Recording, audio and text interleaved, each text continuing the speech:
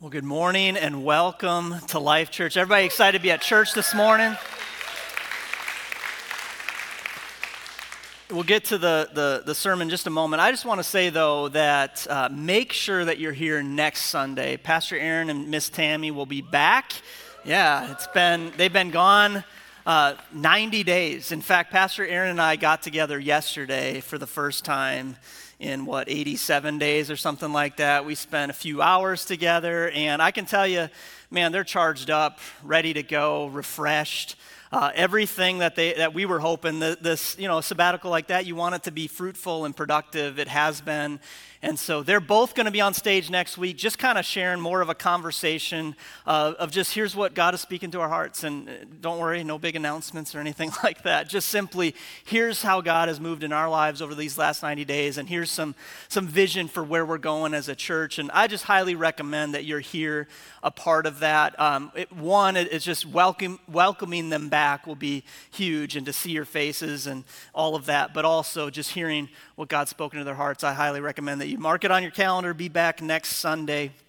But today we're continuing a series called Misfits, and we're really looking at people in Scripture that God used in tremendous ways despite all odds. People that on the surface they wouldn't necessarily check a lot of boxes like, hey, that's a candidate to be used in a mighty way. And God uses those people. In fact, when you really read through Scripture, the story of the Bible all the way through, that's really who God chooses. Time and time again are people that are just willing. They're not always the most talented. They're just simply the most willing and the most faithful. And so today is no different. We're going to continue talking today about a man named Moses. But before we get there, as a kid, some of my most vivid memories in my childhood. You can think back, there's some memories that just stick out to you. Like I can remember being 5 years old and that happening. For me, most of those memories, not all, but a lot of them, are centered somewhere around professional sports. It may be weird to some of you, but specifically, I remember meeting a few athletes. And those moments for me, like I can remember exactly, like I can almost smell, I every part of that memory I can recall in great detail. And so in 1991, I was 7 years old. You can do the math. I'm almost 40. I'm not yet, though. But I was my favorite team, my favorite sports team of all time, still to this day, is the Minnesota Twins. I'm sorry. Did somebody laugh? Is that? We got some claps here. There's not a big rivalry there. It's okay. I'm not going to talk about the Vikings. I'll talk about the Twins. Okay, so the Twins were like my all-time favorite team. Loved them. And in 1991, part of that was they had a lot of success when I was a little kid, and so it was like, you got to be a Twins fan. And so in 91, they're in the World Series, and it's Game 7 of the 91 World Series, bottom of the 10th inning, and the Twins are up to bat. I mean, the most dramatic moment you could ever imagine in professional sports is about to happen. And I found the clip on YouTube, so we're going to look at what TV looked like 30 years ago. Go ahead, check this out. Third. Base hit loaded, one out. Infielders are sort of halfway at second and short. Pena in a jam. The Twins are going to win the World Series. The Twins have won it. It's a base hit. It's a 1-0 10-inning victory. I was talking to my brother about this because he was 11 when this happened, and I said, "What did you feel when that happened?" He's like, "I literally got dizzy. I had to sit down." Like it was like that's how big of a moment that was. And the guy who scored the winning run, some of you who are sports buffs will know this, but Dan Gladden was the guy who scored the winning run with the flowing hair. And so Dan Gladden was the guy that was on every newspaper. He was the front page. The whole World Series was associated with this picture of Dan Gladden stepping on home plate. And so as a 7-year-old, I equated he won the World Series. I mean, he was the reason that they won, and there was a lot of other reasons. I mean, he wasn't even their best player. He might have not even been one of their top 5 players at the time, but he was the one that everyone associated with winning the World Series. And so my family and I, we were just a little while after the World Series, we were out to eat at Godfather's Pizza. Did they have Godfather's Pizza around here? Did they have that? Okay, I don't know if they exist anymore. I hear there's maybe a few hanging on. But we were at a Godfather's Pizza, and we're eating, and somebody in our family recognizes that's Dan Gladden.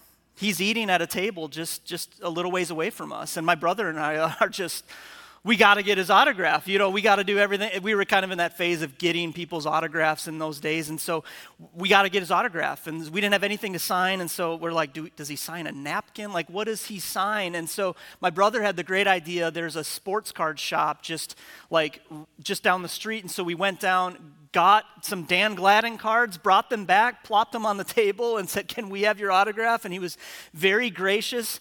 He signed them, and I found it last night. Here is my Dan Gladden, worth about 50 cents. But to me, that moment was such a big deal. And maybe you had moments like that as a kid that you can remember, that they were just instrumental moments in my life. They were ones that I remember vividly as a kid.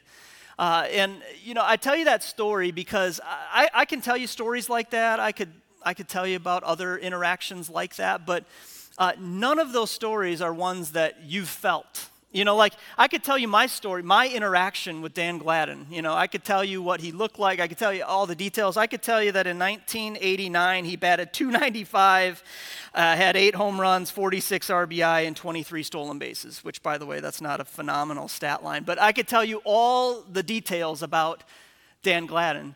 But you'll never have that experience that I had. And so you'll forget about this story. A couple days from now, you won't think about it ever again, but it's one that I'll carry with me my entire life. And I tell you that because so often that's how it is with the things of God. You read about interactions that people had with God.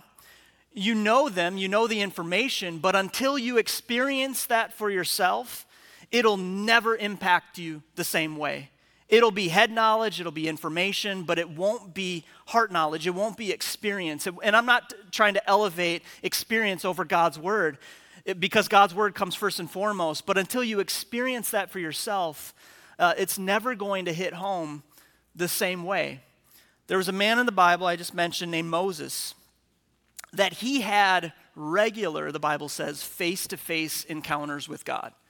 He was somebody that we read about in Exodus chapter 33. Towards the end of his life, it says this. It's going to be on the screen. The Lord would speak to Moses face to face as one speaks to a friend. I think that's one of the most amazing verses in all of Scripture. And if Moses was sitting across the table from me and we're, having a cup of coffee together, I would want to ask him, what was that like? What was that like to have a face-to-face encounter with God? And not just what was that like, but also how did you get there?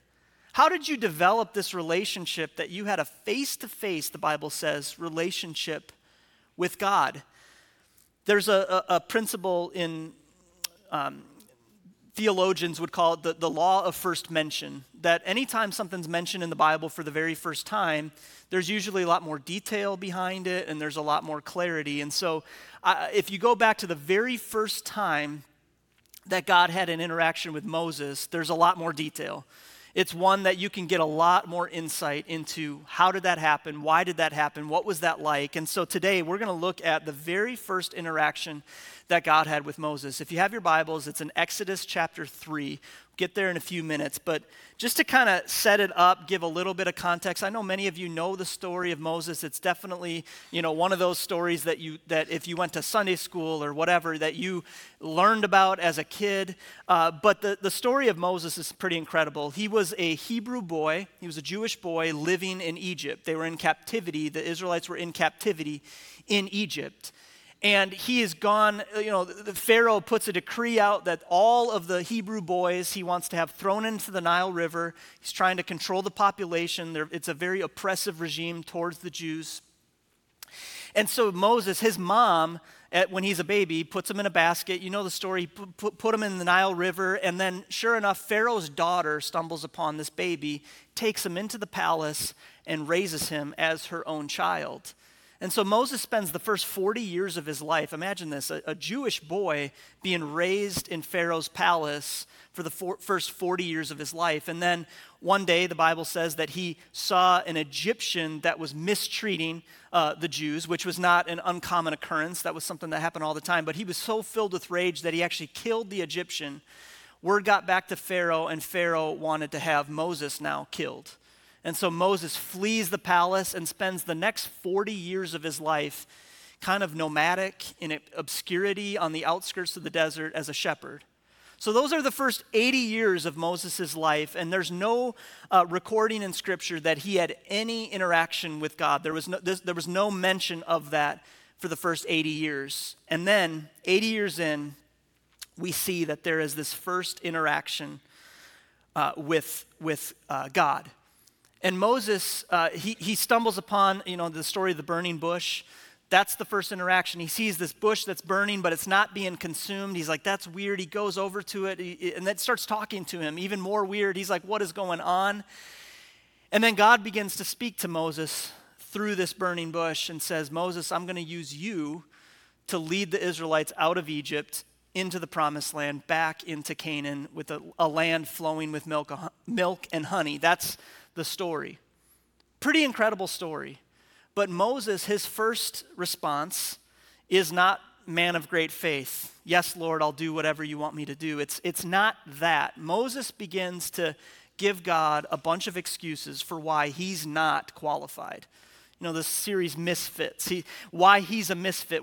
Surely somebody's got to do that. I agree, God, but I'm not the guy for the job. And he gives several excuses. He asks 3 questions and gives one statement. He has 4 excuses for God that he says, this is the reason why I am not qualified. And I think these are the same reasons and excuses that so often many people never see the power of God in their life because they never get past these excuses. They never get past these questions. The first question he asks, if you're taking notes, is, who am I? Who am I? Lord, the last 40 years, I've been a shepherd in the wilderness. Why would you use me for this? See, self-doubt is one of the greatest tools of the enemy to destroy intimacy between you and God, to completely put a wedge in your relationship with God. You're not worthy. You're not good enough. Look at how much you've messed up. And in Moses' case, it probably went something like this. Remember 40 years ago when you killed that Egyptian? You're never going to be qualified to do anything great for God. We read about it, Exodus chapter 3, starting in verse 11. It says, but Moses said to God, who am I that I should go to Pharaoh and bring the children of Israel out of Egypt? And God's response is an interesting response. He said, but I will be with you. Notice God's response. He doesn't say, Moses, you can do it. You got this. You're the man for the job. I've equipped you for this. He doesn't do all of that at first. He simply just says, I'll be with you.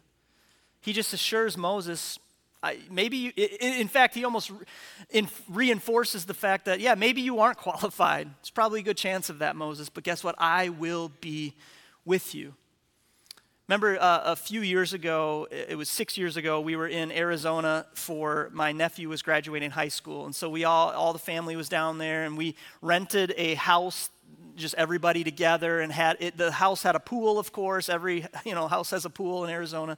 Thank God for that. And there's a diving board on the pool, which is a big deal to all the kids, so they're just every day jumping off the diving board and all that. But Eli at the time was 3 years old, and he was a little intimidated by the diving board. He really wanted to do it, but he was like, I don't know. And so he had this, even with a big flotation device on, I'm like, there's a 0% chance anything's going to go wrong here. Your feet will barely touch the water with what you got on you right now. And so he finally gets up the courage. He goes over to the diving board. He gets to the end of it, and he's going to jump. And he just freezes up. You can see that look on his face. It's like this nervous smile where I'm like, okay, he's very scared about this right now. And so everybody in the pool began to encourage him. Eli, you can do it. You got this. It's okay. Everything will be all right. He's not jumping. I swim over, and I get right below where he would jump in and say, Eli, I'll be right here. I'll make sure nothing happens. Everything will be all good. And he won't jump. And so I get out of the pool, I come over, I go to the edge of the diving board with him, and I said, if I jump in with you, will you do it? And sure enough, he's like, yeah. So we grabbed hands, jumped in, had the time of his life, did it a bunch more times after that, that whole deal. But he didn't need me in that moment to tell him, you can do it. You got this. Don't worry about it. Don't be scared. All he needed was, I just need somebody to do it with me. That's the same relationship that God has with us. He says, I'm not going to try to pump you up right now. I'm not going to tell you how worthy you are. I'm just going to tell you I'll be with you through it. Because guess what? We're not worthy. Moses was not worthy. Moses had not done anything to earn God's favor. But God says that's not what it's about. It's about my closeness to you, not how worthy you are. Titus chapter 3. Verses 4 and 5 says it this way, but when the goodness and loving kindness of God our Savior appeared, he saved us not because of works done by us in righteousness, but according to his own mercy. That's the entire message of the gospel. It's not by anything that we've done to earn God's favor, to earn God's grace, to earn any of that with God. He simply says, it's because of my mercy. It's because of what I've done. It's because I am with you. Moses' first question is, who am I? God gives a pretty good answer there. He says, I'll be with you. But Moses doesn't stop right there. I would love to think that Moses would say, okay, that's all I needed here. I'm good. But he asks a second question, and he says, maybe even one that I would have asked first. He asks second. He says, who are you? Who are you? What is this whole deal? What? And even though he's already described who he is to him, he's like, who are you? We often see Moses as this great man of faith, and he was in the end, at the end of his life. But right here, you have to imagine, Moses has not had a single interaction with God in 80 years. He's been the last 40 years wandering in the desert as a shepherd. And then out of this burning bush experience, God is speaking to him, saying, I'm going to use you to lead the Israelites out. And he's like, who are you? We read about the interaction in Exodus 3, starting in verse 13. Then Moses said to God, if I come to the people of Israel and say to them, the God of your fathers has sent me to you, and they ask me, what is his name? What shall I tell them? God said to Moses, I am who I am. And he said, say this to the people of Israel, I am has sent me to you. Now, if I'm in Moses' shoes, I'm kind of like, okay, what does that even mean? I am who I am. But we get context through other scripture throughout the entire Bible that was oftentimes the way God answered that question. Who am I? He would just simply say, I am.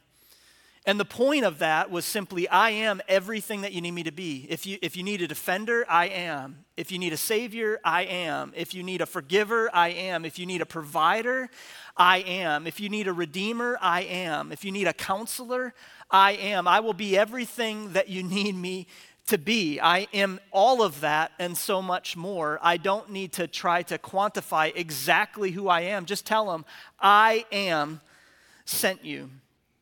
See, the question is, do we believe that? Do we really believe that God is all sufficient for every single thing that we will ever come in contact with? That in every scenario, in every need, that in every part of our life, that God is absolutely what we need in that moment?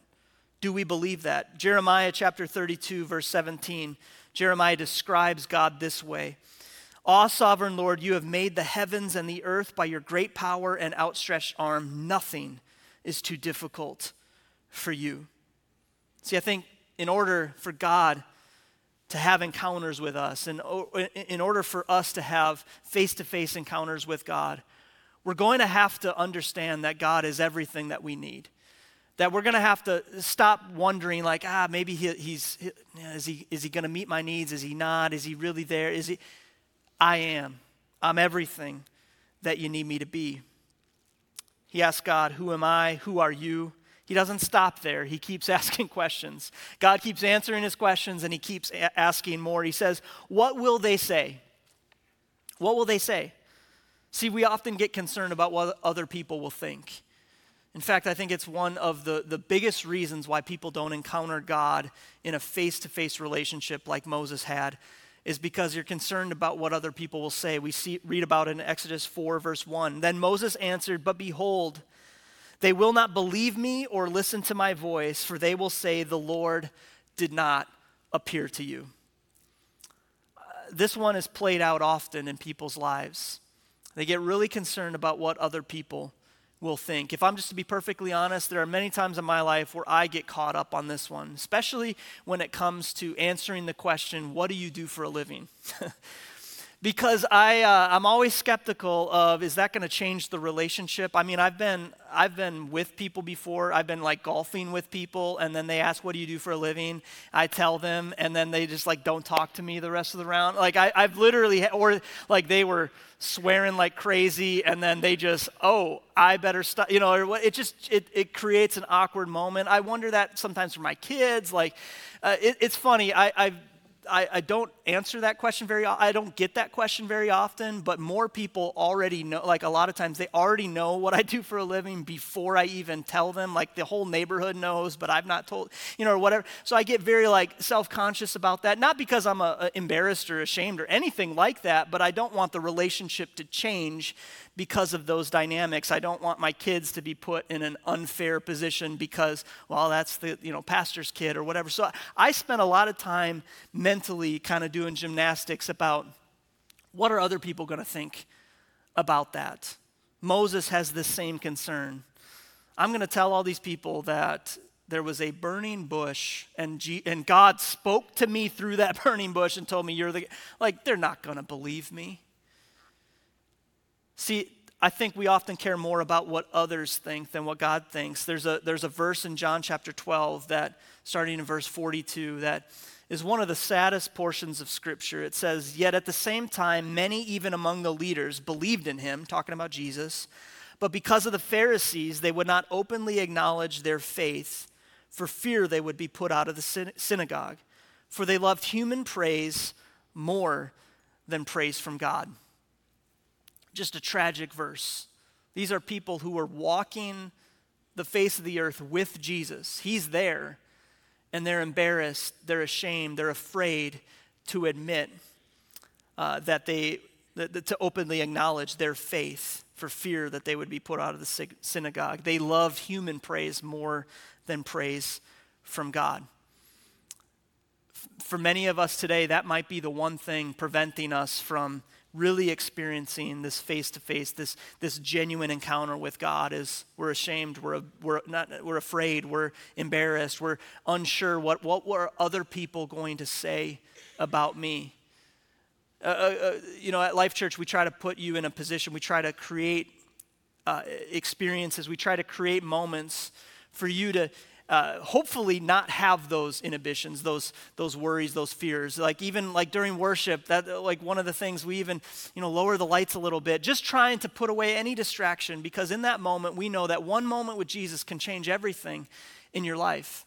The Bible says that as we draw near to God, he draws near to us. In other words, we make that first step, that we take that first step towards God, and then God is right there to meet us.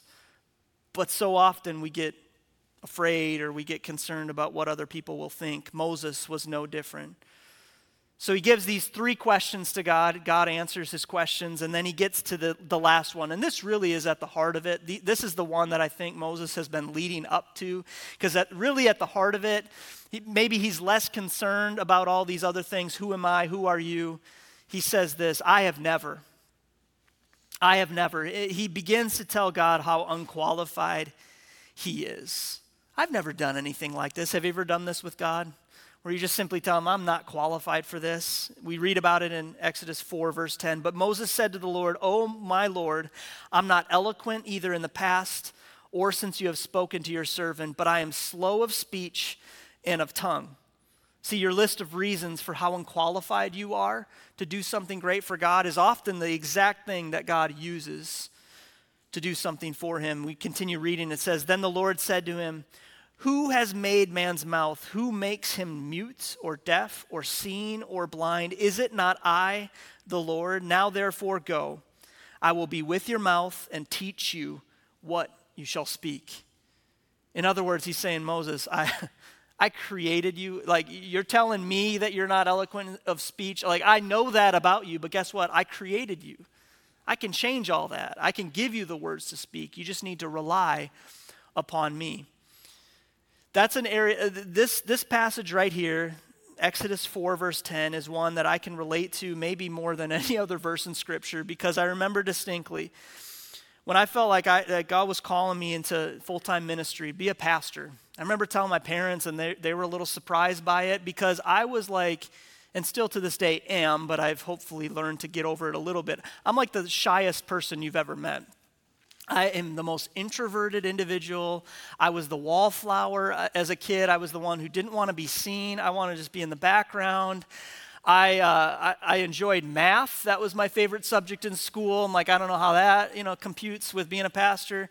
And I was terrified to speak in public.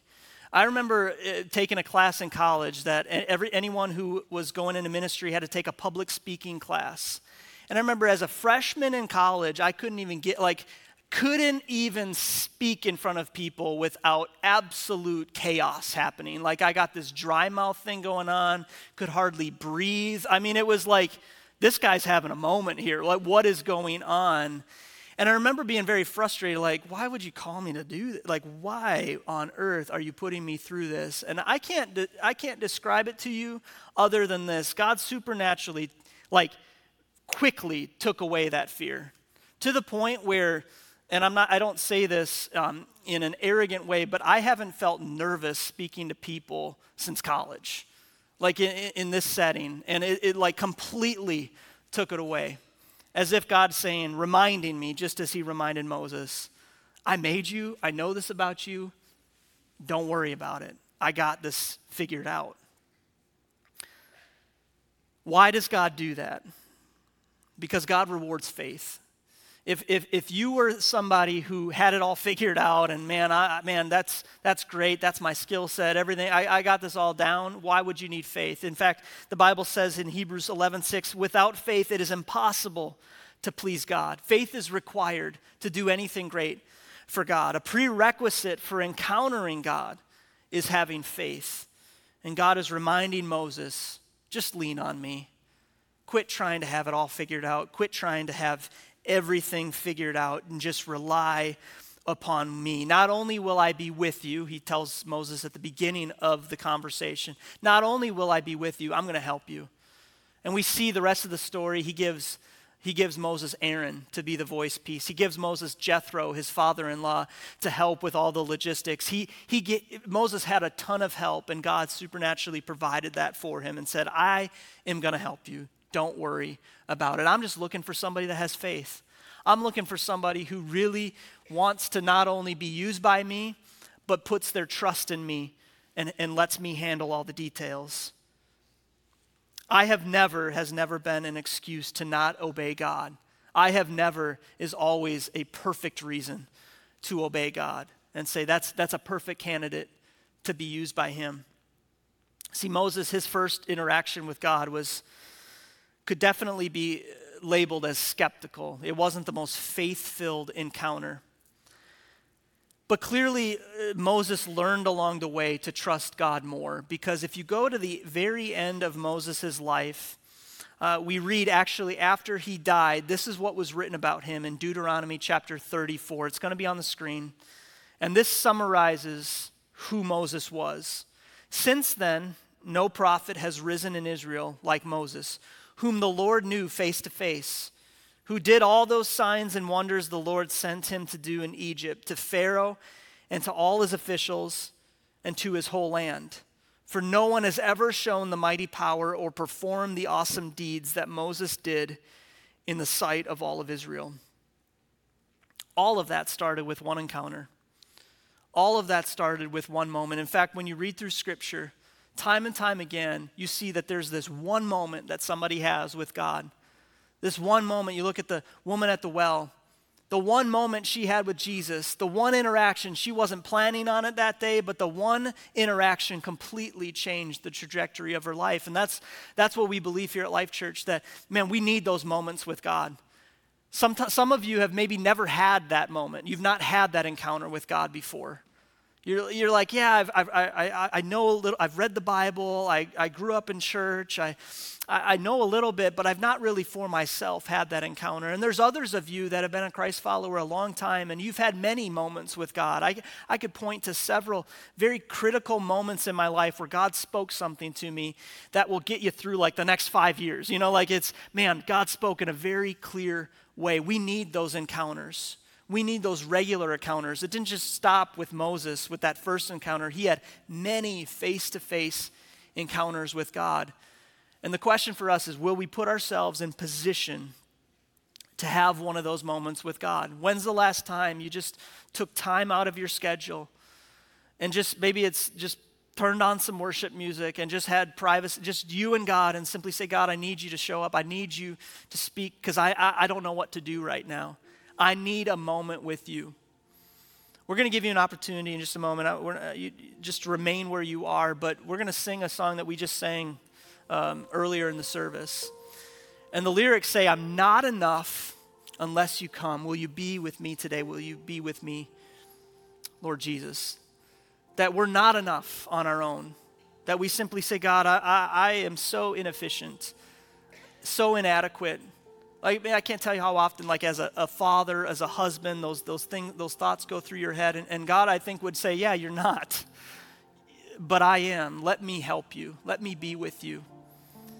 One moment with God, one encounter with God can absolutely change everything. And so as we play and sing the song, I'm just simply going to ask, would you just simply take a moment right where you are? Maybe it just means that you just want to worship. Maybe you just need to listen to the lyrics of this song and just let them kind of pour over your heart. Maybe it's just simply just spending a time in prayer and just saying, God, I need your presence. Maybe you're walking through a very difficult circumstance right now and you just, God, I don't know what to do.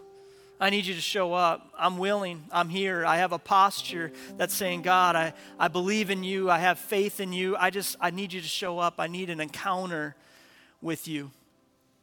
God, we thank you today for your presence. Your word says that you're the same yesterday, today, and forever, meaning the same God who spoke to Moses thousands of years ago through a burning bush is the same God who can speak to us today. And so God, I just pray right now that your presence would be with us. I pray that you would speak just as you spoke to Moses, that you would speak to our hearts today.